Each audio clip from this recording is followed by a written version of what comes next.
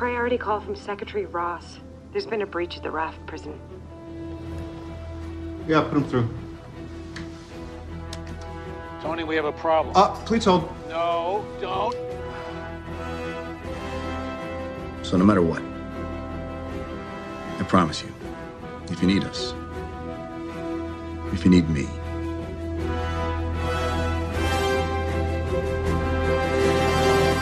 I'll be there.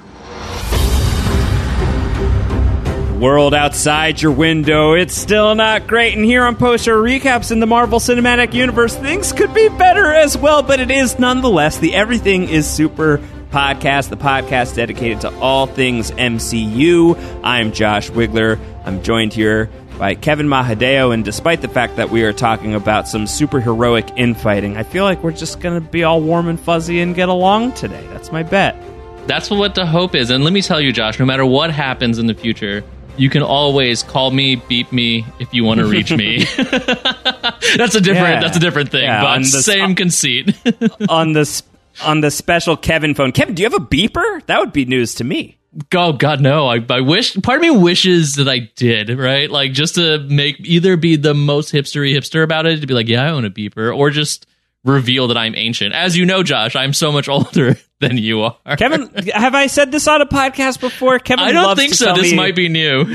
Kevin loves to tell, like unironically, now ironically, but he used to unironically love to be like, oh, Wigler, you're so young. Kevin is 6 months older than me. Not quite. I think like 4 months older than I think it's like 4 or 5 months, yeah. You're so old. Old man Kevin and old man Wiggs here talking Captain America Civil War, technically the starting point of Phase 3. For our purposes, we're kind of viewing this as the close of Phase 2, because I do feel like this is a movie that is the end of an era. It is really the thing that sets the groundwork for where we go in Phase 3.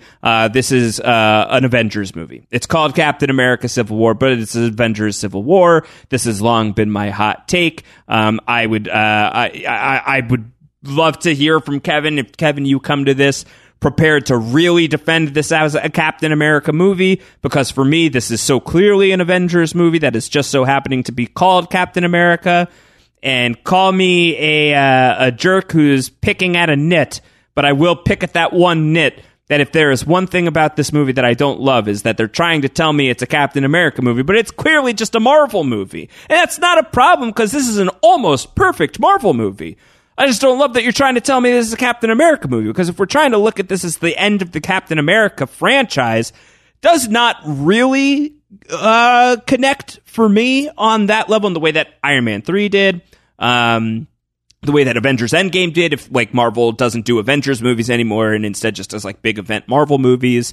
My take has always been, I wish that this was just Marvel Civil War. I think it would have sold. If it's Avengers Civil War, I think that the market showed that there is room for Avengers movies in back-to-back years. That's what Infinity War and Endgame demonstrated. We could have gone from Avengers Age of Ultron to Avengers Civil War, and I think the movie would be more honest and upfront with what it's all about, because, yeah, there's a huge Captain America story in this movie for sure, but there is an equally huge Iron Man story in this, and I don't think that, like, I don't know. It takes me out of it just a tiny bit that you are trying to sell to me that Iron Man is like objectively the antagonist of this movie. Aren't we supposed to be able to take a side here, Kevin? I mean, sort of, right? Like, it's really funny because going into this, I was ready to be like, no, this is a Cap story. But watching it again, you are right. I mean, like, I think this movie does such a good job of actually portraying both sides in a way that is not done as effectively in the source material, in my opinion, because in the source material, it's hard not to see Iron Man as a villain. It's hard not to see that side, the pro-registration side, painted as villains, whereas this movie does such a good job portraying both sides of this argument that it's hard to honestly conclusively say, like, which is better. Like, I know what side I land on, but, like, the movie presents a good argument. It's actually really interesting because the Superhero Registration Act is a forbidden topic in my household. Because the people who, really yes, the people who live here stand very much on the opposite ends of it in the world of comics and how it's presented in the comic book world, and to an extent, we still I still land on anti-registration for myself, even in this movie, versus versus the other side of that. And this movie, though, as mentioned, I think makes me understand the pro-registration side a lot more. And I think the way it's presented is better. The compromise almost is better. So both sides have a valid point in this. And honestly, I don't know. I'm just going to get out and say this too. I love this movie. People give it up to like Winter Soldier as the best Cap movie, but I'm sorry, this is better in my opinion as a movie. Like, we can get the semantics like what you're talking about, right? Like, is this a Cap movie or is it a Marvel Avengers movie? And yes, you are right, it lands more on the latter, but even that said, it has the name, and if we're ranking First Avenger, Winter Soldier, and this, Civil War, top. Like, to me, it's so well done, so well executed, both in the arguments but also thematically, because there's subversions of expectations. The ending fight is about this argument, which is really fascinating to me, because at the end of the day, this is entirely a discussion about the consequences of our actions, reflected throughout so many various bits and pieces. And that ending fight was absolutely about that. It was about the consequences of Bucky's action, Tony, Cap, all of this stuff coming to fruition in this final battle. That was really well done. And while it wasn't an argument about like, I don't like pro, I don't like anti, the reasons of registration are prevalent in that battle. And yeah, I mean, I assume you're Team Cap / anti-registration, though now I don't know. Where are you on this, Josh? Are we about to have a fight? No, we're not going to have a fight, because I think I... No, we're not. We're not. I walked away from the movie feeling very similarly, in the sense that I think this movie presents the arguments well. I think if we're going to have a fight, I think the fight is going to stem from the fact that, like, Captain America, like, and Iron Man, both of you guys need to give each other a little bit of rope. Like, both of you guys need to be able to, like, get off of your bullshit a little bit and, like, work this out. This should not have come to fisticuffs. The airport thing did not have to get as blown up as it ends up getting. I think that the thing that, like, and that was like my prevalent thought in watching the airport scene this time around, certainly not forgetting that Bucky killed Iron Man's parents, but forgetting that Steve knows this. Forgetting that Steve is aware that Bucky killed Howard Stark. That Bucky was the one responsible for you killed my mom, or he killed my mom, which is such a sad Tony Stark scene. That I think that, is there a reasonable way of de-escalating this? I think that it is one of those arguments. It's one of those plot lines that really argues the need for hitting a conflict head on rather than like pushing the goalposts. Because the conflict is like, if you're scared of the conflict is going to get worse. It's just going to get so much worse the longer you put it off. And if you don't tell Tony Stark that this guy killed your dad and like try to like calmly explain why that might have been the case, it's like, he was brainwashed by Hydra. What I'm about to tell you, I want to preface this, Tony, with my friend's a good dude fundamentally, but he was brainwashed by Hydra. And so let's start there. While he was brainwashed by Hydra, he murdered your parents. Like maybe there's some caveats you want to like get Tony in a moment where like you can actually have that conversation. But that's not what happens. And I think because there is that emotional piece, and that is certainly the whole Helmut Zemo storyline, a character who is a really compelling villain to me, and I'm very excited that we're going to see more of him. I've just been spending a lot of time with that actor, Daniel Bruhl, who plays Helmut Zemo, who is the star of the TNT show, The Alienist, which I just covered very aggressively for The Hollywood Reporter. I did a video panel with them for THR with the stars of The Alienist, and also for PaleyFest. So those videos should both be coming out fairly soon. If you don't watch The Alienist, you should. Really, really good show. I swear I'm not being paid to say it. It's genuinely great. And I think that the character that Daniel Bruhl plays in this movie is such a cool villain, just so unlike anybody else. And like his articulation of that fact is such an exciting moment when he's like, I'm not going to be able to defeat the Avengers by punching them. Stronger people than me have tried that tact and it hasn't worked. But if I can get them to punch each other, that might be something that they can't walk back from.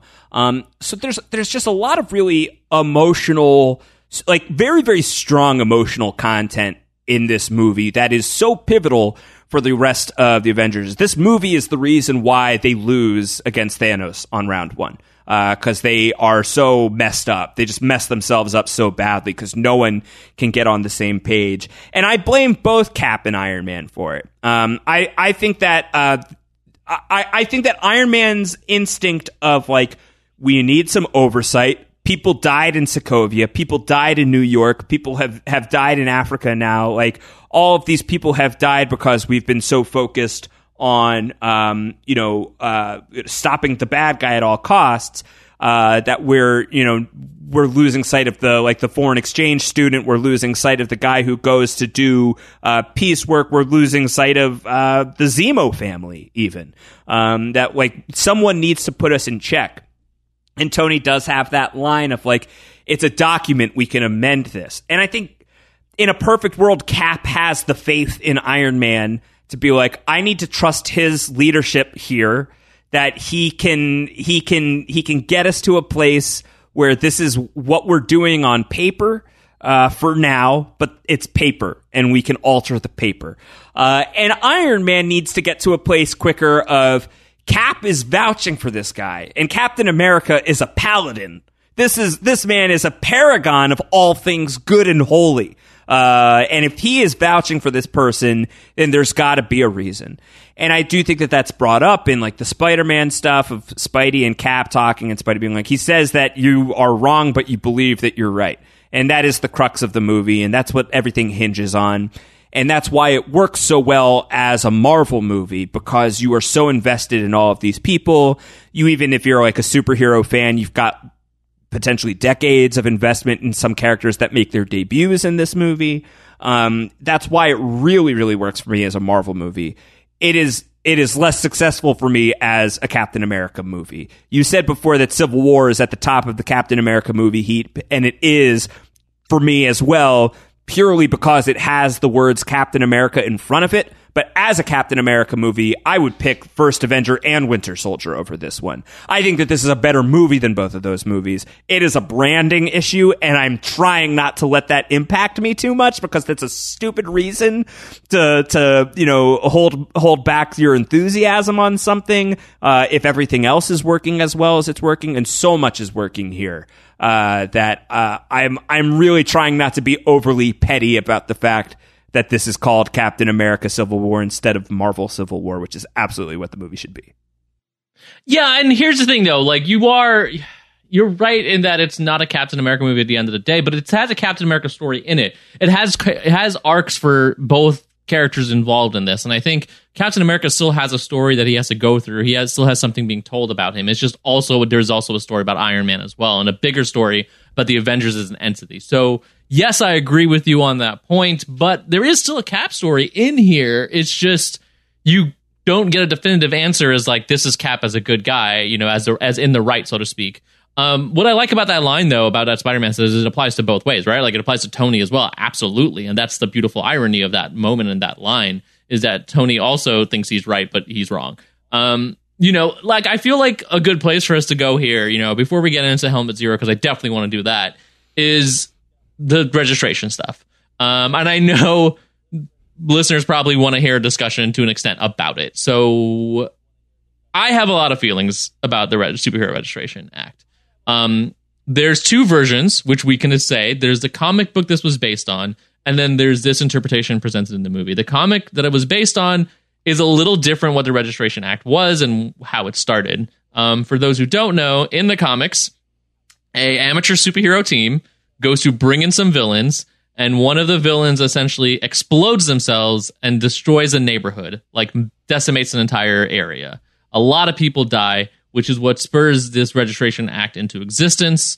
It is not about necessarily the way it's presented here, if I'm not mistaken, and not a UN of sorts. It's more about SHIELD and U.S. government oversight into people like the Avengers. And Iron Man is very much for it, and Captain America is very much against it. It leads to a huge war between the superhero community where the heroes, if you thought the heroes should have sat down at the table and had a conversation in this movie, they way should have done that way more in the comic. Like, I don't want to... The writer of that comic, Mark Miller, is a great writer. I just want to say that outright. He has some phenomenal stories he's done. He's done stuff for the Ultimate Universe that I really love. He wrote The Ultimates, which is this is what a lot of the Marvel Cinematic Universe is based on. He's done his own independent stuff that is quite phenomenal. But Civil War, I will just say, in my opinion, not his best work. The characters act out of character a lot. The violence and the extremism of the fighting is insanity. And to me, the argument and the way it's presented is very much Tony is in the wrong. The idea of superhero registration, I can understand, but the way that it presented in the comic was not very reasonable to me, and no one budged at all. Now, the movie. I think the movie has a better point, right? You do need oversight when this stuff is happening, but I don't know, man. For me, it's really difficult because, like, I'm of the mindset where, yes, in this particular case, Tony created Ultron and that led to that issue happening. But, like, it's crazy to think, like, this guy died, it's your fault, while they're fighting what everyone else sees as a supervillain, what everyone else sees as, like, this crazy thing happening. They're trying to fight it. They're trying to save as many people as they can. They can't save everyone. It's just so... I'm not saying people wouldn't do that, because if anything has proven anything right now in the world is that people will find any reason to be mad about stuff. But the fact that it's just like, this is your fault for doing this, has always been such a weird issue for me. I think it works better in the MCU because there's less villains than the regular Marvel Universe, because in the Marvel Universe, there's, like, nonstop villains all over the place. Like, there's to be a constant attack of villains. If all your superheroes were given, like, register or quit, and they all quit, everyone sings a different tune the moment Doctor Doom strolls into town again. And in the MCU, even though, like, imagine if all the Avengers with registration were just like, well, we're not going to register, and then we quit. And then Thanos shows up. We know that Thanos is going to show up. Like, what is everyone going to do in that case? I don't know. It's weird because at the same time, yes, there should be oversight. They can't just murder people, even accidentally, and have no oversight for it. And I do think, like, a world organization is better. I think it's a better argument for it. But you run into issues. It's a hard line to compromise. I think what this movie does well is that scene that you're talking about. The document can be amended versus this is a hard line in the sand. And I think that's better. It's definitely, like, an area that I think works because there needs to be oversight.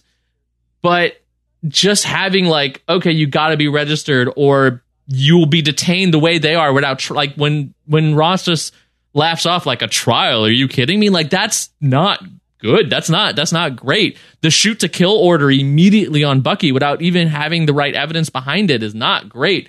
And these are the type of things that are going to be run into in this process. I'm not saying just throw out the window until there's something perfect, but it is all things to consider. And, you know, it's funny because at the same time, while everyone, man, I've just been talking for a while, while everyone is very much debating the Superhero Registration Act, if it came to, like, mutant registration, everyone seems against it. And I agree, like, not mutant, like, you shouldn't register for mutants because you're born that way and, like, it's not your choice. But I don't know, dude. It's complicated, but I'm just very much like, I don't know. I can't get behind the full idea of, like, you caused this, therefore you need to be registered. It's like, there's a lot of reasons, but, like, saying that, like, oh yeah, if you're registered, that'll solve the problems. It's just like, I don't think so. I don't know. No, and I think one of the things that complicates it in the movie for me, in a way, and in a way that's very compelling, and I mean, decades of comic book history lead you to Civil War, as Mark Miller puts it, in the comics, but here we just have not quite maybe a dozen films or so at this point. But you have two characters here on opposite sides of the line who you believe in their sort of their worthiness and their morality, absolutely. And I'm not talking about Captain America and Iron Man. I'm talking about Captain America and Vision. These are two people who are both able to wield Thor's hammer. They are both worthy of such a thing. And these are two people with opposing viewpoints on the matter. That is what is the most convincing argument in favor of registration for me, is if Vision believes that maybe registration should not be turned down out of hand, then like maybe we need to stop and consider it. That's a very good point. I think that the world in which you are signing on with Thaddeus Ross, who is still hovering pretty low on the list of villains for us, I'm pretty sure he is. Is he not? No, he's not quite our lowest ranked. Malekith is still hanging out all the way at the tip of the pit. But if you're siding with General Ross, who does not only say like shoot Bucky on sight, doesn't he even say like, yeah, we'll kill Steve Rogers if we got to do it. It's like, you can't kill Captain America. You can't kill Captain America. You can't just shoot Captain America. That's not an option. You can't do that. That guy may be able to win Survivor, Earth's Mightiest Heroes versus Villains, but like that's not a guy who you want to be siding with in the argument. So that's like a cautionary thing. But I think that that's why what Iron Man is vouching for and what Vision outright states. Iron Man is vying for, like, they're just documents for now. Let's sign the documents, and then, like, through my sheer force of will, because I'm a political animal, like, we'll get that fixed and we'll get it done right. But let's agree for now that this is what needs to be done in case another Ultron pops up tomorrow, is effectively what he is saying. And I think that there is value to that. And what Vision says in that scene where everybody's first, like, batting it back and forth is, I don't think that this is an idea that can be dismissed out of hand. And I think that that is the perspective that I ultimately land on, is it's not an idea that can be dismissed out of hand, but you want General Ross and the General Rosses of the world to be as far away from these decisions as humanly possible. And from Cap's point of view, a man who has just woken up to the modern world, who sees things in a very black and white, this is good, this is bad, Nazis are evil. That's easy. Hydra is evil. That is easy. But has just woken up to a world in which Nazism and Hydra have infiltrated his country and the organizations that are leading his country, for him to not even trust the United Nations at this point. I think this is a guy who's been burned very badly. When you also have like the last shred of his past on the line, I think that makes it very emotional. So I think the emotionality is very, like, the through line for that stuff is very clear for me, both on Cap's side and Iron Man's side. And I think without the previous movies, the most recent ones, Age of Ultron, Winter Soldier, Iron Man 3, those movies do such a clear job of articulating where those guys are coming from for me, that their positions in Civil War make so much sense. But for me, I cannot just, as much as Cap is my guy. Do not get me wrong. I love Cap and Chris Evans as Steve Rogers, and the moment with him and Spider-Man, where it's like, where you've got Hart, kid, where you from? Queens, Brooklyn. Like, that's such a good scene. There's just so many great Cap moments in this movie. Phenomenal scene. But I cannot dismiss registration out of hand if Vision is going to say we cannot dismiss this out of hand. I gotta put a little bit of faith in a guy who can pick up Thor's hammer. No, and that's actually a really good argument presented, especially from the Vision perspective, because I did agree with like Vision's POV on this, and it's really it is interesting. And I just want to state too, like, it's hard to be like, oh well, Thanos will show up, or a Danger will show up, or this other stuff, because it's like, that argument can be very problematic, because it's just like, well, who's going to protect you from the dangers of the world? You should give us unlimited power, and that's way too similar to other crap going on right now. But there is, I guess, relevancy to that, right? Because, like, you got to have accountability. You got to have some sort of oversight. The difficulty becomes in, like you said, you can't always separate a Thaddeus Ross from that situation. That is who it is. And it's just like, well, if that becomes the person in power, how dangerous does it become to use that power to effectively direct us in whatever way they want? But again, this movie presents it better. I think this movie has a very valid point across the board about the need for oversight because of what happened, and the lack of Marvel history works in its favor. Like, I don't know, for me, if it was a comic book world, that's a bit different too, because the idea of a registry essentially existing of superheroes with their identities, families, and whatever is extremely dangerous to exist because of the sheer amount of supervillains with extreme intelligence and resources who could easily get that information and just destroy the lives of countless people. And yes, you're making a choice because you're deciding to put on the costume and go fight and all that stuff. But these are also good people trying to do the right thing. And I think it's different because we know that they're superheroes in this context because we are viewers and readers looking at them. But that's the comics. Looking at this, it's so much easier to understand the idea and need for registration. It's just the intricacies of it become complicated when you have a situation where it's just like, well, Wanda has to be confined, or the politics of nation involvement and government involvements and people involvement, right? It's what they say. There's so many things I think that work in theory, so many structures, for example, that we have in our real world that could work in theory, but fall apart the moment you introduce people and humanity, because we make decisions as people that aren't always great. And that leads to a lot of issues. But this right here, though, is the power of this film to me, is the ability to leave us still not 100% certain where we should fall. While I do lean more anti-registration, this movie and experience has done a good job of tilting my compass in a way more towards pro-registration and the need for something like this. So I think that's a testament to that, because I was so hardcore anti-registration after the comic. Like, just like, if you were pro-registration, get out of here, I can't deal with you. But like, my opinions have changed, and the world has sort of like shaped it and changed it, and arguments within this household has also opened up my eyes to other sides of an argument that could make sense. So yeah, man, it's really interesting. It's a fascinating part of the story.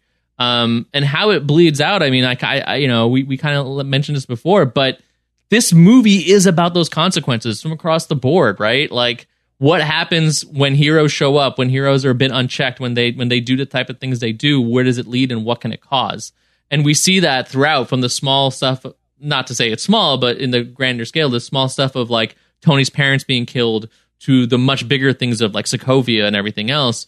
It shows the dangers of things like this, the escalation, as Vision has put it, ultimate end of catastrophe, which is actually one of my favorite lines. I love that. I love the way that's delivered, and I love the way that it's brought back around in the airport scene.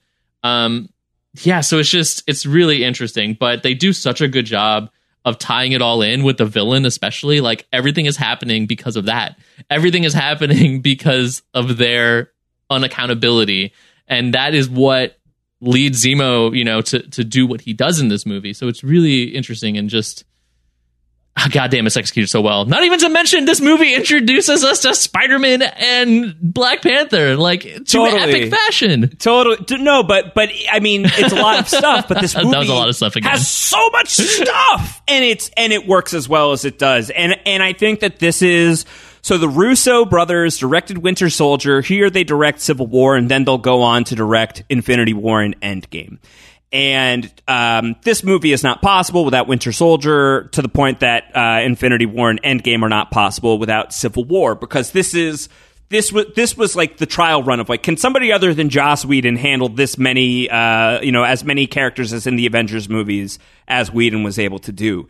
And the answer ends up being that the Russo brothers can do it at least just as well, arguably better. And I think that comes into play later on in future movies. But here it's very, very, very close. All of the characters, and I think that this is the bigger point than like, are you pro-registration? Like, the thing that matters, more to me is, does it make sense where everybody else falls? Like, does it make sense within the characters who are on the board in this movie that they are landing in the spots that they should land in?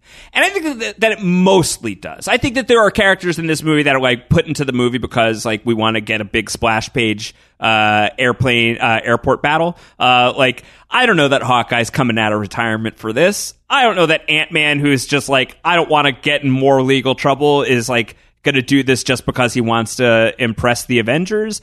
So I think like maybe there are a few things there. I think Spider-Man wanting to impress Tony Stark, that makes a ton of sense that he would be recruited. I think Black Widow having changes of heart about the matter makes a lot of sense to me.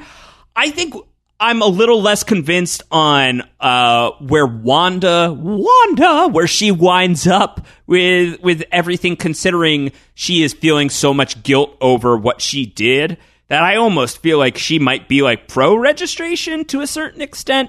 But I think that they're like little things that you can pick at there, but it's mostly really consistent with character, and that's a huge credit to the team that is putting this movie together, that will put Infinity War together, that will put Endgame together. And it's funny because you think about Infinity War, and Infinity War is such a shocking movie because the good guys lose, but the good guys lose in this one too. Nobody wins. Nobody wins. This is a winless movie. This is a movie without victory. It is a sad movie. It is funny though, and it's dramatic, and it's all the things you want out of an Avengers movie. So, it also introduces so much. The fact that it can do all of that while like telling like a really good Vision story, while telling like a really like making you feel awful about War Machine. Like I feel like they tell a good War Machine story in here. And then they are not just telling, a very good Spider-Man story in here, or telling a very good Black Panther story in here. They are telling the MCU's very first Spider-Man and Black Panther stories in here, while also having a villain in here that is going to be like a subtle villain, like a chess piece mover who is going to walk away, I think, from this podcast as being one of our top villains in the MCU. So that's so much stuff that's going on. I don't think we should go much further without really stopping down on Black Panther and Spider-Man and their roles in this movie. And it's interesting to me, Kevin, because in the comic book, Spider-Man is sort of the fulcrum piece, right? Where he is pro-registration to the point that he unmasks himself and outs himself to the world as Peter Parker in the comic books on behalf of Iron Man. And then he has the real change of heart, and he and Iron Man have a falling out, and he teams with Captain America ultimately. And Black Panther, is going to be the guy who's like, not that he's like really on Iron Man's like side. He's his own man very much, but he's a fulcrum piece in this movie in the way that I think Spider-Man is almost, you have to look for it, but he's a Captain America mirror in many ways, I think, in this movie. That he is, the young scrawny kid from a New York City borough who is being given his chance to fight in the big leagues. And so, like, I think, like, he's like signing up for the war. He just wants to be part of the good fight. So I think you could see a lot of that Cap in him. But Black Panther's role in this movie really is sort of like he's like sort of like he's not a cynic. He's like sort of like the skeptical observer. He really is believing in things in his very steady way. And I think we learn so much about this guy that makes the movie Black Panther so excellent, because we go into that movie understanding this guy's principles, understanding his potential, understanding how freaking awesome he is in a battle, but understanding that he is somebody who will stop down and assess a situation and is not afraid to change his mind if new information presents itself. This movie, on top of all of these other things that it's doing, on top of the fact that it's going to set the deck for Infinity War and Endgame, which is so important, it really sets the stage so well for both Spider-Man and especially Black Panther, I think. And the fact that those are things that are accomplished in the space of all of this, like, same 2.5 hour movie is kind of crazy to me. I mean, it definitely shows, like, the ability and accomplishment of the Russo brothers, as you said, right? Like, the questions of can they be as good as Joss Whedon was in the Avengers? And I think to this movie, yes, it reaches, but to me, it reached beyond. I think the way they handled all the characters, you called out Black Widow switching sides, but you just mentioned Black Panther also switched sides in this ultimately. Where he lands at the end is a bit different than where he started off from. And I think that's really important and really powerful because, like what you said, it sets up who that character is and what his mindset is like. And that is something we're going to see reflected in Black Panther. It's not someone who's just rigid right or wrong and the good guy is going to be right at the end of the day. Black Panther, as I kind of mentioned, is to me a story about how the good guy learns that they are very wrong and the bad guy kind of has a point and is sort of right, and we got to adjust to that. And I think that you see that here where his viewpoint gets reflected. He was so consumed by vengeance, as they all are, but at the end, that moment with him and Zemo in the snow is phenomenal when he stops the bullet. It's such a great moment and such a character-defining moment. And even beyond that, like there's the character stuff, but there's also the action stuff. To me, gets taken to the next level here, to the Whedon level, so to speak, of the first Avengers, and possibly even built beyond that. The airport fight scene, while not the fight scene, the final fight scene, is arguably one of, if not to an extent, the best fight in the entire MCU. I think they do a good job of handling each character, showcasing each character's power, showing why each character is engaging with another character, featuring why the heavy hitters are busy. Like, normally it's just like the most powerful character is why isn't he just doing this? And a lot of times it's they either have a counter, someone on the other side countering it, or in this case, they're doing something in specific that keeps them from just knocking everyone out. I think there's a really good viewpoint in terms of balance of power here, and in this fight that's really shows the level of thought that they put into it, which isn't even to touch on the humor of the fight. We talked about the drama of Registration, we talked about the action here, but the humor you kind of mentioned is so amazing. I mean, that line, of course, the Queens Brooklyn, is so great, but it's also pretty funny because, like, we're both New Yorkers, and to us, we're just like, yeah, that's how that would go. Like, there's something very, like, real and personal about it. Like, everything Spider-Man says, I think, is really funny. The shield not defining any laws of physics, the fact that, have you ever seen that really old movie? Oh, you have a metal arm, cool. When he shows up, he's saying you have the right to remain silent. Like, Spider-Man is so great, and it was the first time, and to me, compared to even all the other Spider-Mans, I think Tom Holland does the best job of being Spider-Man, and I think that's part of the writing, is that he is the most in character as Spider-Man in the comics, I think, out of anyone else that's come before, and especially in the terms of the quipping and the comedy that he brings forth. I think this movie really sold me on the want of another Spider-Man movie at the time. Right. Before this movie, I was like, oh, another Spider-Man? There's been like 20 of them. Why do we need another one? And walking out of this movie, I was like, I need another Spider-Man movie, especially because of Tom Holland. He does such a good job playing Peter Parker. I want to, I think a friend of mine, comic book writer James Tynion, said, I think, that Peter Parker is a very nice young man, and that is such a good encompassment of that character in this movie and in everything that he has coming forth. But it's so very true. There's something so instantly likable and lovable about this character. So yeah, I mean, there's that. There's the Bucky stuff, the Bucky and Falcon stuff gets me so excited for the Falcon and Winter Soldier TV show. Like, oh my God, every moment of just the I hate you and the like, can you move your seat up? No, like, it's so good. And I'm so excited to see that reflected moving forward. But I think that's the power that they did in this movie, is that, to me, took a little bit beyond Whedon. Sometimes people say that Whedon characters all kind of read the same or a little bit similar at times, which I think is somewhat true. This movie wasn't that. I think every character was well defined to the point of their dialogue and delivery of jokes even felt on point for them, Totally. Yeah, I think that there is a real sense of individuality to each person that really hits with me. I was really impressed by that in this go around, and probably even more so than I should have been, considering how much I think that is a thing in Infinity War and in Endgame. I think that they just get those characters so well. The whole squad that works on this. It's not just the Russo brothers who direct it, but it's Christopher Marcus and Stephen McFeely, who've written a lot of the great MCU movies, including this one and the up to now at least final 2 Avengers movies. That they definitely do like hone in on what makes who, like what makes this person tick. Why is this person the way that they are? It feels like there were very rich conversations that must have been had creatively that got everything to this headspace. And it's why, like, the way that we're even podcasting about these movies, it really is almost more instructive. It's like I at a certain point you have to let go, to a degree anyway, of the idea that, like, well, this is an Avengers movie, it's not a Captain America movie. As a Captain America trilogy, this is a little bit unsatisfying. Like, sure, that may be true. Yeah, Josh.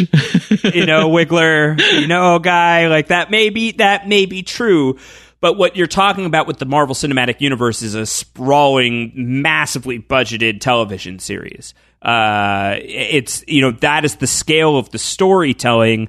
They are doing something here over the course of 20 plus movies that is building to a point. We are building to a series finale. It's not the end of a franchise, because they're going to keep milking money as long as they can. And certainly if they are able to continue making stuff. But like, it is the end of an era. They are building to the end of a storyline. And when you view it from that lens, like, you imagine Kevin Feige is like a showrunner. He is like a Damon Lindelof on Lost. Like, that is what Feige is doing with a writer's room, with like a creative council in the Russos, in Marcus and McFeely. So I think that helps to register why some of these characters just like feel so lived in this movie. They really are just talking about the individuality of all of these people.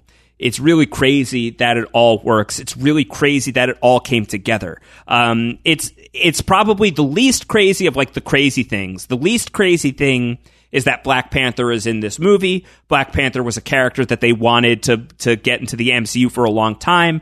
There was a point in time where it was believed that Black Panther was going to be in Phase 2 and was going to be in that Guardians of the Galaxy spot. Obviously, Black Panther is forthcoming later in Phase 3. So this was a character that was always going to be on the board. That was somebody that they were always looking to introduce. So there isn't a lot of like legal loopholes or contract stuff. There's nothing miraculous in that realm that needs to happen in order to include that character in this movie. It's pretty crazy that they are able to get all of the other Marvel characters that they get in this movie, but especially Iron Man, considering the Robert Downey Jr. deal. And I know that this was a big point of contention, and there was a lot going on behind the scenes, including the Voldemort of the MCU, Ike Perlmutter, who really did not want Iron Man to be in this because it would raise the budget so much. They worked it out. However they worked it out, it worked out. RDJ is able to sign on for this movie, and this movie doesn't happen, and I wonder what the MCU looks like without it. Do they just have to outright call this an Avengers movie? Is that something that they could do? I don't know. But the obvious crazy one, if Iron Man is sort of like the second billing crazy thing that they were able to get Robert Downey Jr. for this movie, is all of the legalese that needed to be cut through in order to get Spider-Man in this. Spider-Man and the rights to the Spider-Man universe belong to Sony. They still do. A deal was struck that allowed Spider-Man to appear in Marvel Cinematic Universe movies and in the Marvel Cinematic Universe, while Sony retains the rights to the character and the ability to make Spider-Man movies.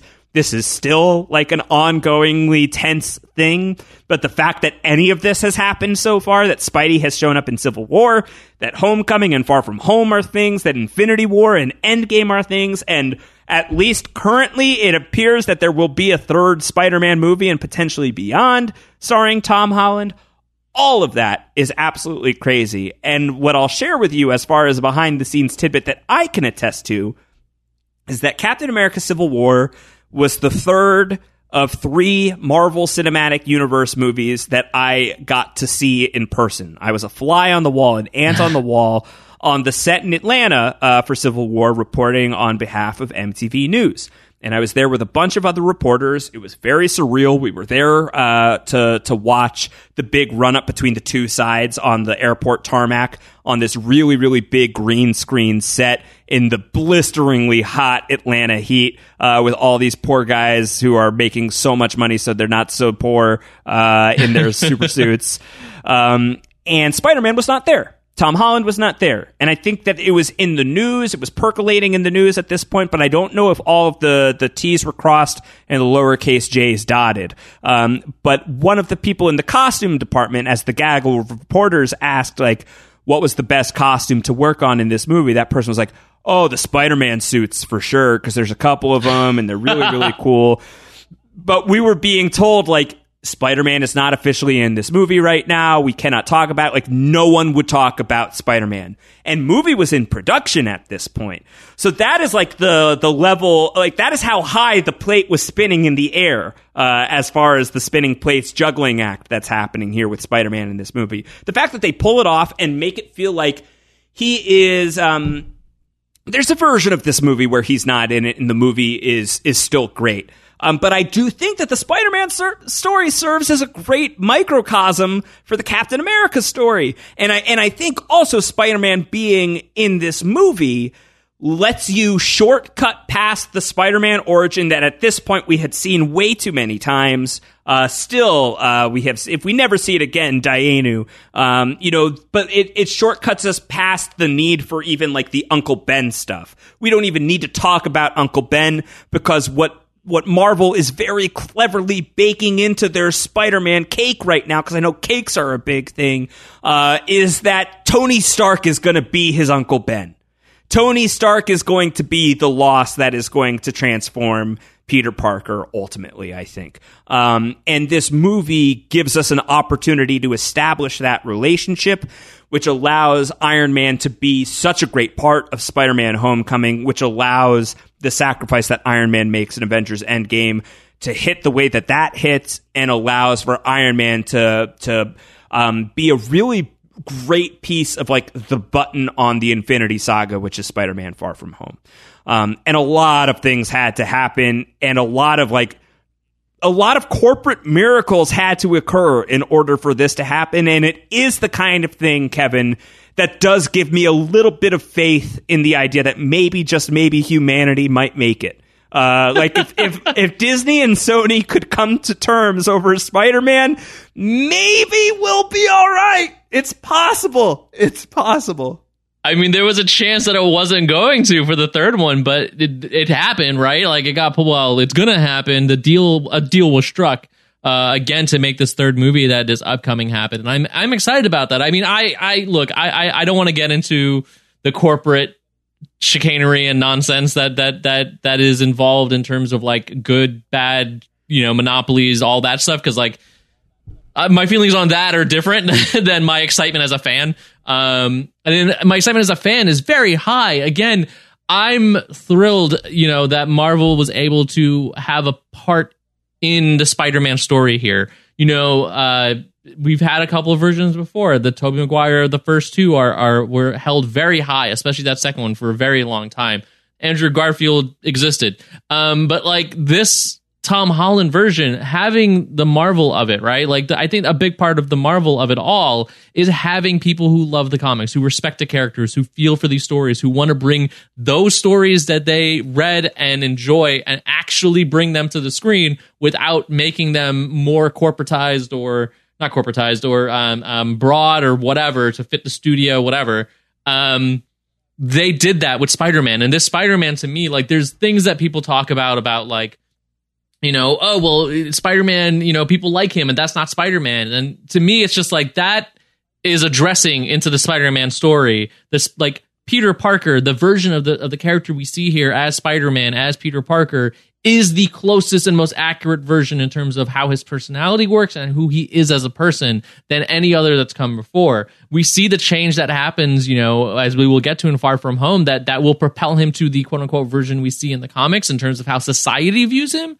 But as a character, he's so spot on. And that is, I think, very much attributed to this deal that Marvel struck with Sony. And I'm glad that it happened for that as a fan, because it's great. And like Homecoming is such a phenomenal film. And we wouldn't have had, I think, that good of a film had Marvel not been involved in it, had this deal not happened. And it is crazy as a fan to know its existence. It's the same way that it's crazy as a fan to know that the X-Men now exist and Fantastic Four now exist as a potential to come into the cinematic universe, so to speak.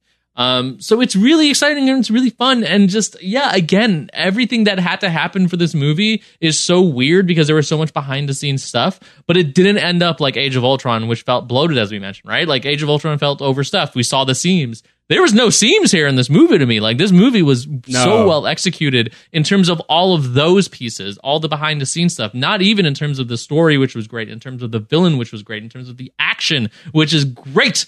Just the fact of the behind the scenes stuff that happened is amazing. It's crazy. It's amazing. It's spectacular. It's web. It's whatever other Spider-Man comic book names we want to throw in there for adjectives. You go into the X-Men and call it astonishing, extreme, whatever. But, yeah, it's nuts, Josh. It's nuts. And Uncanny.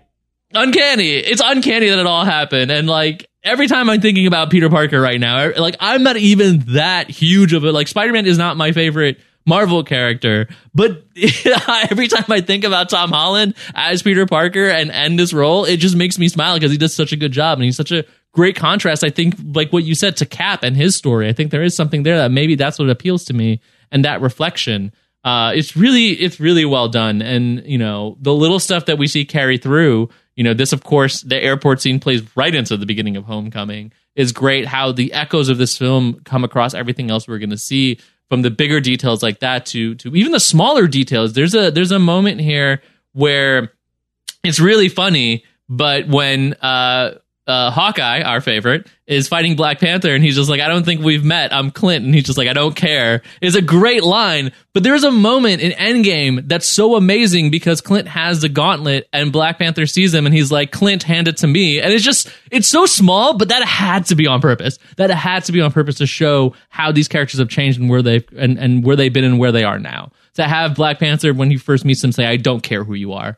To have that moment of him reaching out his hand and is like, Clint, hand it to me, like, phenomenally well done. And I think, again, like the writers, the directors, the everyone involved in this, the costume makers, because that Spider-Man costume is dope, did such an excellent job in this film, even though they blabbed all the press. I can't even imagine how many PR people just ran into the room and was like, shut it down, shut it all down. That happened.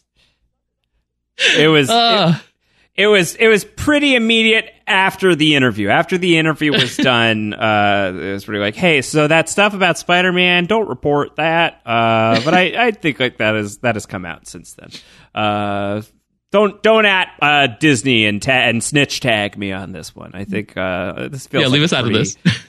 Fine secret to reveal. Let's obviously you and I are obviously very high on this movie. The audience is super high on this movie as well, and I want to get into the feedback and pull in some of the reviews. This is from Professor Strunk, the great Professor Strunk. Strunk writes in, I love this movie. I feel like this is the first time in the MCU that Disney dumped all the action figures out on the table and said to the Russo brothers, have at it. And rather than resulting in an incoherent mess, you get a thrill ride. First of all, the action scenes are epic. The Russo brothers excel at using each character's unique style and abilities, as well as letting those abilities play off each other. This is on display from the opening action scene to the epic airport showdown. Secondly, the character introductions. Black Panther and Spider-Man in the same movie without it feeling hurried? How did they manage that? Third, you know I'm a sucker for the moral message in a movie, and this one has the added layer that both sides have merit behind their arguments. You could truly come out on either side. The villain, if you will, is a breakdown in discourse that leads to violent conflict. End conclusion, the Russos are already wizards, and we haven't even gotten to Infinity War or Endgame. So that is from Professor Strunk. This one is from Hart. Hart writes in and says, finally, one of the best Avengers movies. And let's call it what it is. This is an Avengers movie. Everyone came to the party for this one, or at least enough people did to make this a total freaking blast. So many big iconic action sequences here, the opening in Lagos, the finale at the Biolab, and the midpoint climax of the showdown at the airport. It's like they took the action of Winter Soldier and amped it up to 11. And even to jump ahead a little bit, because obviously we love to do our rankings here. We do our Infinity Stone rankings.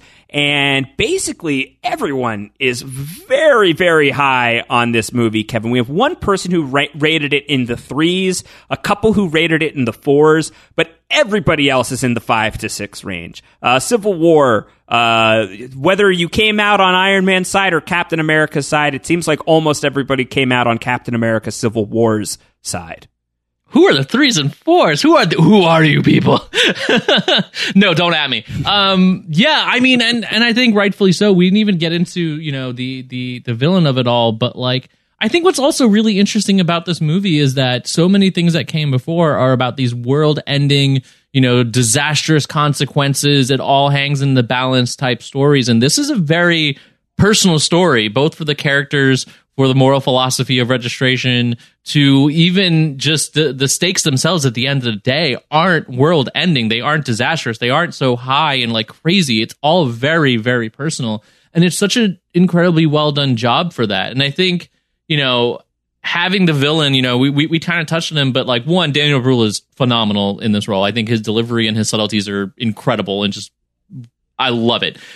Before even, this, he was always very high on my list in Marvel MCU villains, and people were almost surprised by that. But I think he's so well done because he's not your punchy villain. He's a very intellectual villain, something we haven't really seen and don't really see again. Like this is what Lex Luthor should have been. This is how you do this type of story about someone who's bringing things down from the inside for a very personal reason. They have a connection not to the hero's dad, not to the the mentor, to the actual people involved and that he's against. So that passes that rule, which is so rare it seems in the Marvel movies. And you have someone who takes them down for reasons that are his and for a strategic way. And I think it's so important that what this movie did set up this expectation from us, right? Because the fight in the airport was not just Cap protecting Bucky, but Cap believing like, no, you don't understand. There's going to be these other super soldiers, these other Winter Soldiers that we have to go and fight, and we will defeat them, and we will show that the unity of the heroes will triumph because these people released will destroy the world. And you have Tony finding that out and him going there. And they set up this idea that it's going to be the heroes will fight the bad guys and they will win, and it's the end, and they were proven that heroes are important. And no, that's not what this movie is. That is not what this movie is about. And I love that. It would have undercut the message of this film so hard if we had ended with them essentially being quote unquote right, and then having this brawl with these other like enhanced villains. The fact that it came down to like this fight between Iron Man and Bucky and Cap was so important and so well done. And I just, it blows my mind, that kind of writing, that kind of storytelling. As a person who fancies and wishes themselves to be a writer, it's just, you see this and I'm so impressed and I'm so in awe of the being able to pull this off in such a great, subtle, smart way. And that's, one of the many reasons I like this character, especially. And it seems like the fans are all against this except for a few. But Josh, this movie's great. This movie's great. It's great. It's good that we're ending Phase 2 here because it's giving Phase 2 a really bright shining light. Yeah. I mean, we're adjusting the goalposts again to make this the Phase 2 ending, but it definitely is putting lipstick on a pig to a certain yes, degree. We are. To a certain degree. I will say to add but to it your is Baron the Zemo Empire point, Strikes Back style ending it deserves. Yes, for sure. To your Baron Zemo point, David Lipkin had written in and said, Baron Zemo is an iconic Captain America villain. The Helmet Zero we see in Civil War is nothing like the Zemo depicted in the comics. Yet Civil War receives none of the complaints that Iron Man 3 does, and I think I know why. It's because Zemo subverts the audience's expectations without leaving us feeling like we were cheated. We don't mind that we didn't get what we expected because we get something more interesting instead.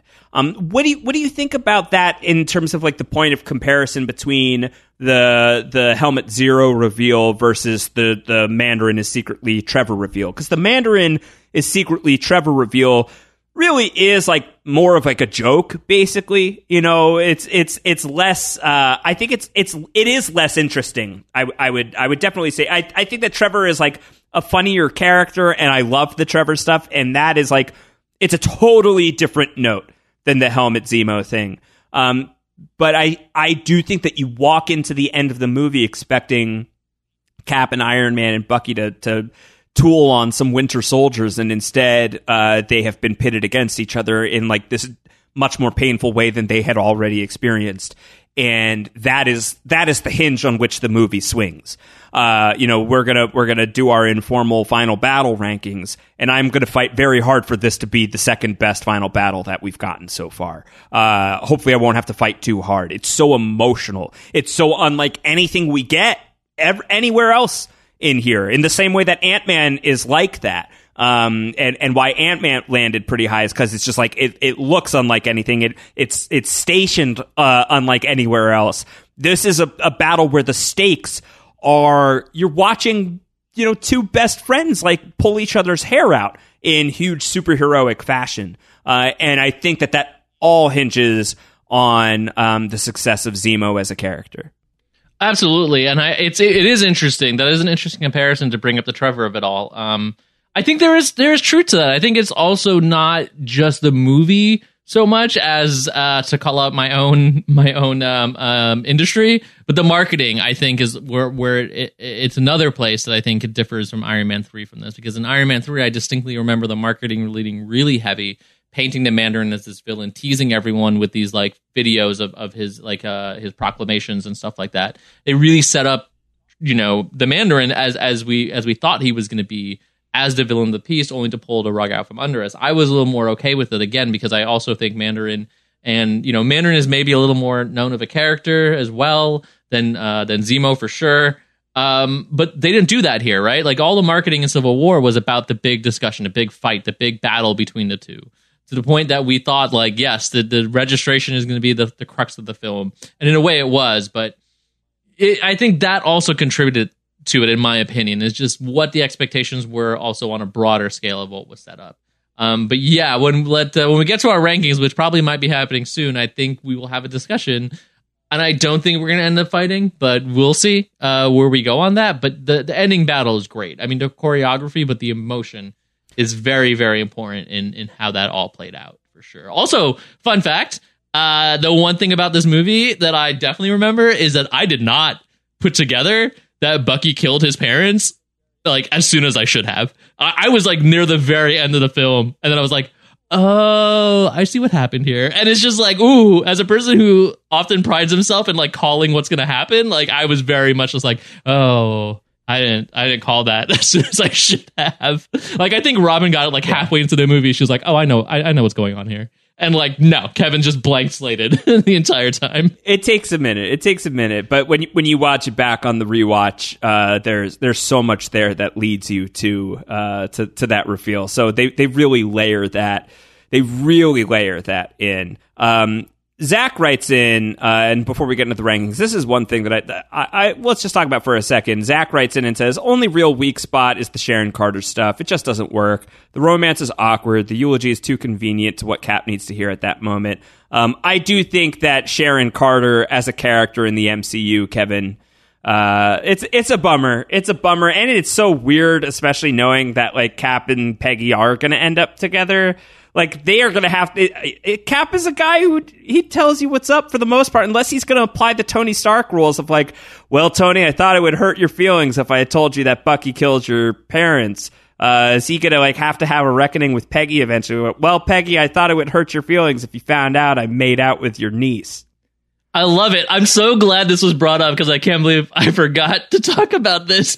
But that stuff reads so much more interesting and hilarious on this watch, knowing what we know now. Like, you have to consider, like Sharon had to grow up as a kid knowing some sort of like Uncle Steve, not knowing that Uncle Steve is the Steve that's going to be the Steve that she makes out with in the future. But he knows that is the Sharon that he made out with at one point while he's with Peggy. Like when she shows up at a certain point, is he just like, this is weird. I'm going to go for a run, and like leaves. Like, it's just so weird to think about like what that looks like from his perspective now. Like when he goes back in time and he meets like little Sharon Carter, in his head, it's like a Jacob in Twilight situation, like a weird, not imprinting, but close enough to be like, oh no, I made out with you when you're an adult. Like, it's so, I just love thinking about that weirdness. And like you said, like, I don't think he can tell Peggy. I don't think he can tell Peggy about it. It's just too odd. Yeah. The right thing to do is to not say anything. No, never say anything. And I think it is odd. It does like, you know, it is unfortunate the Sharon Carter stuff doesn't play out, but I think that's also attributed to the fact that Peggy Carter was alive, I think, in this version of events, right? Like in the comics, Peggy Carter is very much has passed away, and Steve in present day doesn't really interact with her. Someone's going to correct me and say I'm wrong, but you know, in 800 issues, I'm sure. But that's important because that connection isn't there. So the Sharon Carter in this sort of like works a little bit better and can exist. Whereas I think in the movies, having Peggy around, having him still have that connection, it is hard for him then to just jump onto also his niece or her niece in present day. It is a weirder, stranger thing. So it doesn't work, which is unfortunate. I thought a lot of us thought that's where they're setting up, but I think it was important in setting up where Cap's ultimate journey is going to go. As we saw in Endgame, as he goes back in time and then has to raise Sharon Carter as Uncle Steve with like maybe a mustache. Maybe that's what he does. Like, is that how he looks different? Do you think it's just like Steve with a mustache and he's just like, this is me, Uncle Steve now? Like, I also don't think like he would he have changed his like first name? Like maybe he went by like Steve Smith or something. I feel like it'd be weird if he changed his first name too. So he's still like Steve in the past. Roger Stevens. But like that would be weird because then like Peggy has to call him like Roger from then forth, which is not going to work because isn't Roger the name of someone else? Who's Roger? I'm Roger Steves. This is my brother Rick. So yeah, we'll see. Hopefully, we'll see someday what all of that looks like. Kevin, let us not dilly dally any further. Let us do our rankings, which I think will actually happen pretty quickly. Because it would appear like we are on the same page all the way across the board. I've got the cheat sheet in front of me. I don't think that's happened before. It's been a long time.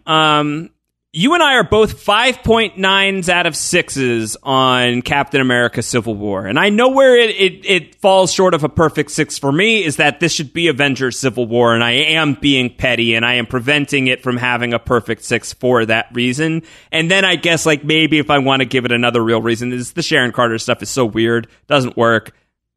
Otherwise, it's a basically flawless movie for me. Yeah, I wish I could honestly, because like I came in wanting to be a 6. Like after the film, I was like, I feel like this should be a 6.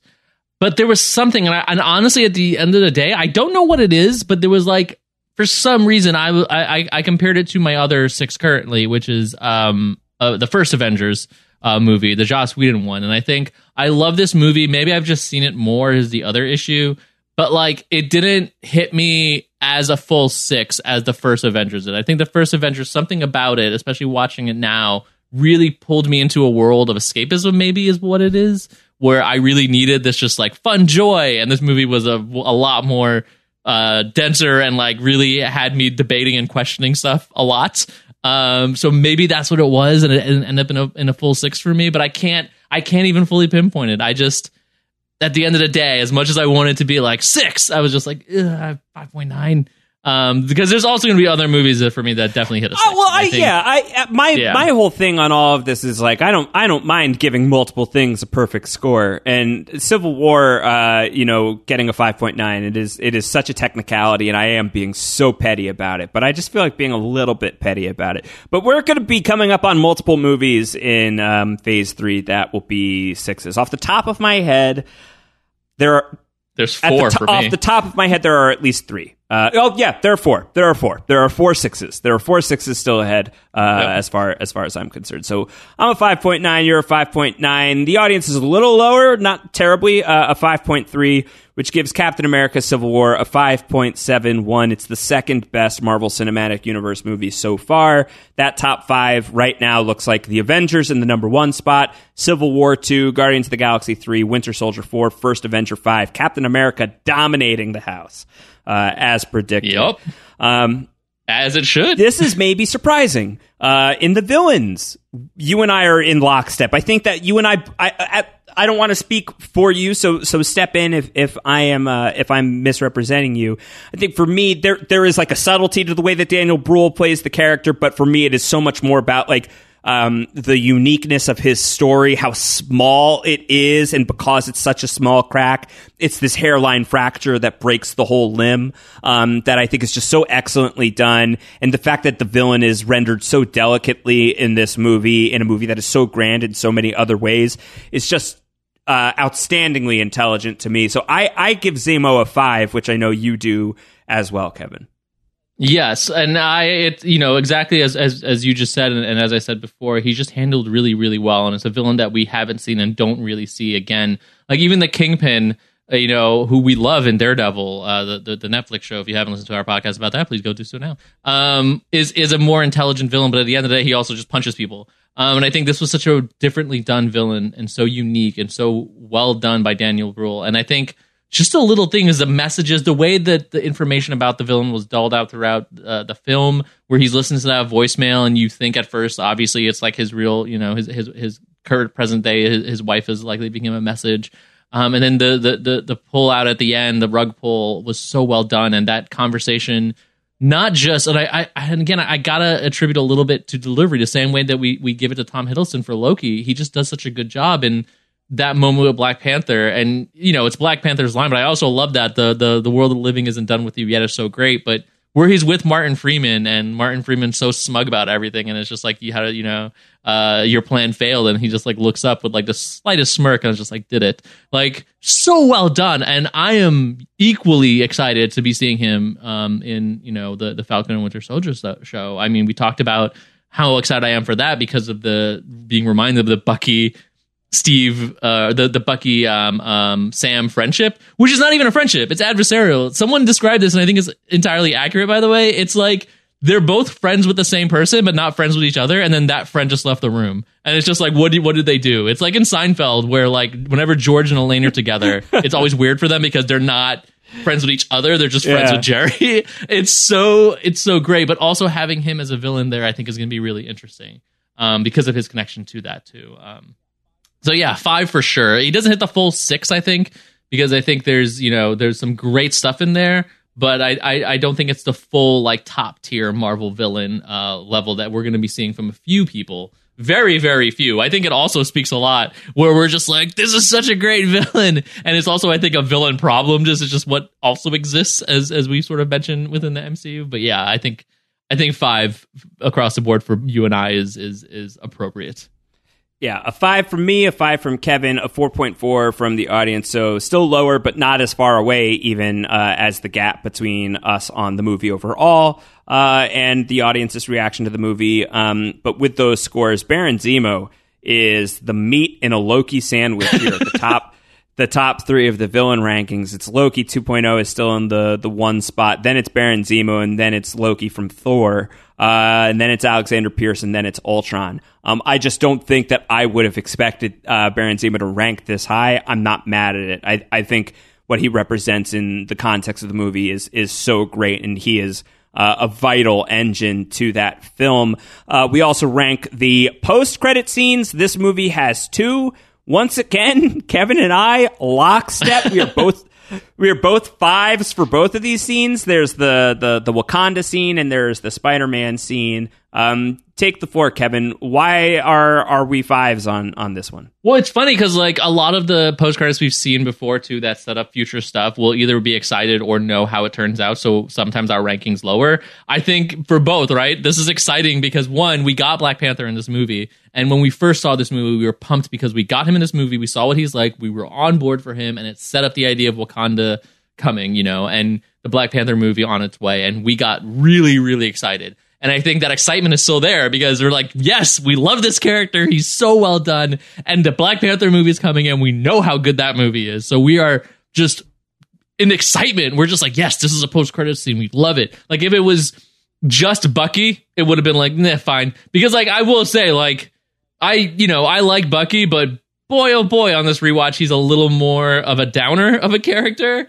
Robin has compared him to, since again, we've been doing a rewatch, a character from Angel that we don't like named Connor, who's a bit of a whiny teenager, and Bucky's sort of a whiny emo teenager, even though he is 20 something.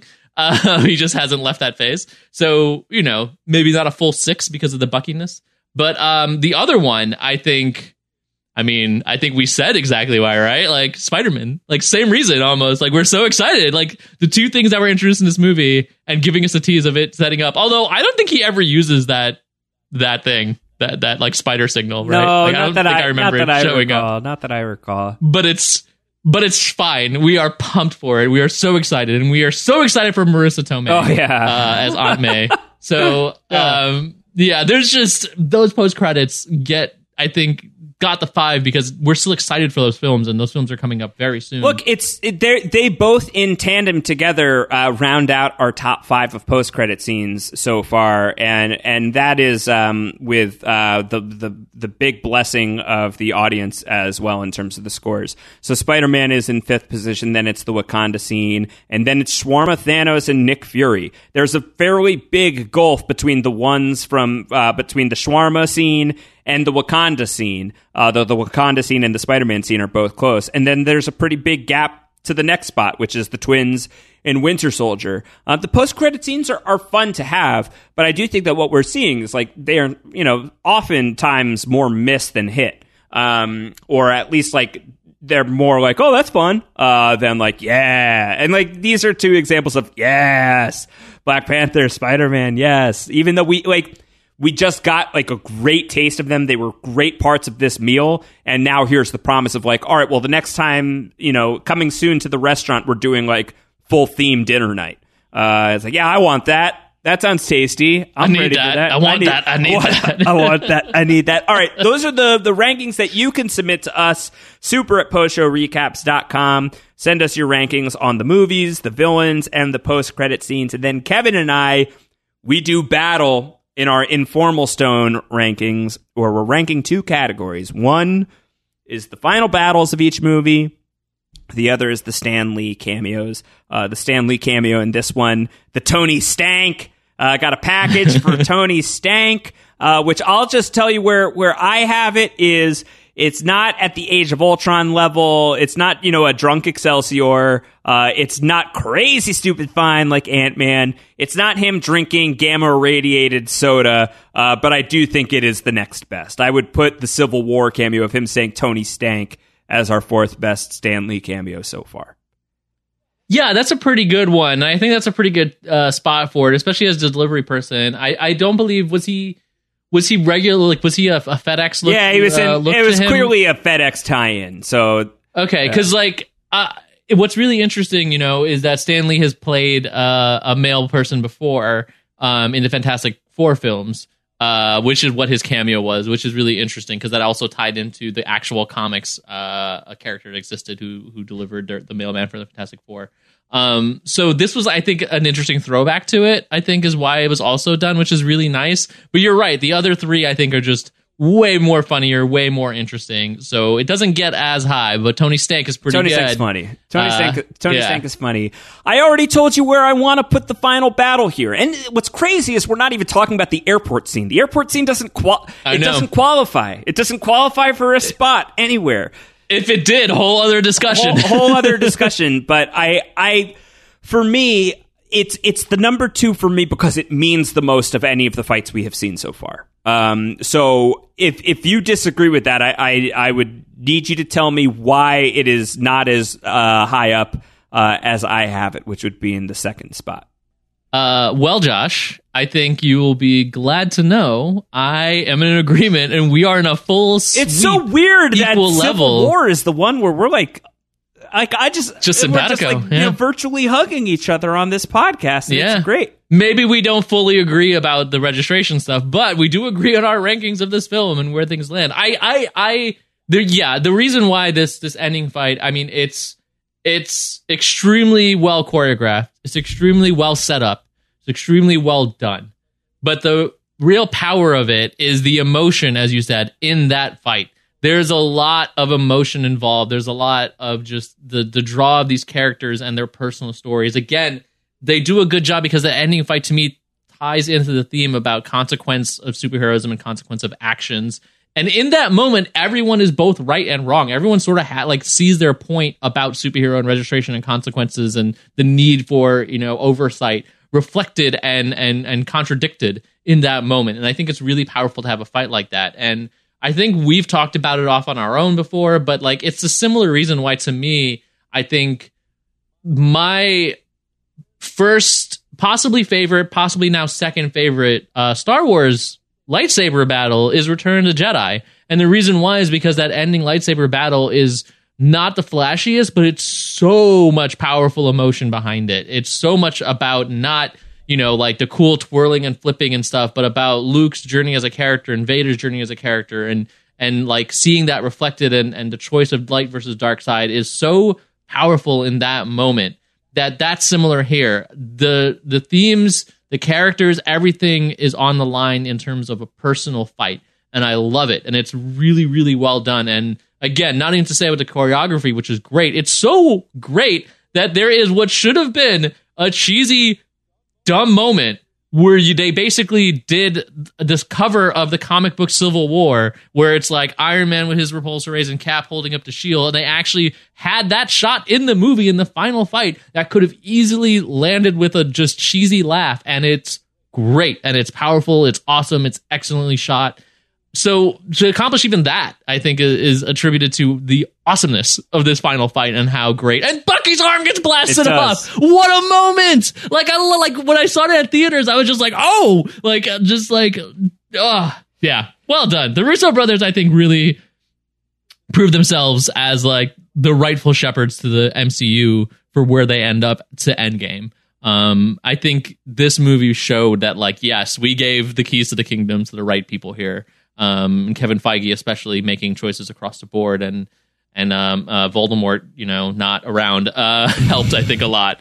Kevin, is there a world in which you would argue that the Civil War final battle should be ranked above the first Avengers movie? That I don't think all the way. I think it's too iconic. It's too iconic. There's just so much stuff well done that we're going to see reflected. Now, I'm not saying that can never be dethroned, because there's certainly two examples that could definitely do it. But Endgame's going to do it for sure. Endgame will be number one everything. Yes, I think we all know where that's going to be. I think Infinity War is the argument to be made. Possibly another one in there, but it's iconic, and the way that they again utilize powers and having a bigger group, I think, worked well, because we did see interplay in that as well. While it wasn't emotional, it was super heroic, and I think there was a lot there that worked for it. That'll keep it in the number one spot for a while. All right. Okay. Captain America, Civil War, it's in the books. Even though this is the start of Phase 3, we are treating it as the end of Phase 2, which means we are not going to launch directly into another movie next, which is fine by me, because the next movie is Doctor Strange, and I have been low on Doctor Strange in the past, and I need to shore up some energy to either talk about why or to come up with a new stance on Doctor Strange. So no Doctor Strange podcast next week. What you will get instead, Kevin Mahadeo has already been exposed to the weird, strange wonders of Brant Steel, the service that we use for survivor simulations. And it feels like this is low-hanging fruit. Survivor, Marvel Civil War is just there waiting to be plucked. As we were podcasting, I was texting back and forth with the great Mike Bloom, the king of Brant Steel. So we are going to make this happen. This is going to be the next podcast that is dropping in your feed. Kevin, should you and I be competing on this season? I didn't compete on the last one. Didn't you? Weren't you behind that mask, little kid? I mean, maybe. I would honestly, I kind of want to, just to redeem what happened last time. I'm really heartbroken about it, but just for determining the splits. Maybe this is something we could talk through really quickly right now. Is we've got 6 versus 6 in a pretty clean way through the airport battle, right? It's Iron Man and War Machine and Vision and Spider-Man, Black Widow and Black Panther on one tribe. Then you've got Captain America, Falcon, Ant-Man, Hawkeye, Wanda, and Bucky on another tribe. So you've got 6 and 6 there, and we got to get up to like 16 at least to have a classic Survivor simulation. So we need to have 2 more people on each side of the line. I think General Ross, defending champion, makes a lot of sense to put on Iron Man's side. I don't know who is out there that makes sense to put on. Maybe Sharon Carter you could throw on the Captain America side. She does help them, so. And then I guess you are not going to be on. You're not going to feel good about being on an Iron Man tribe.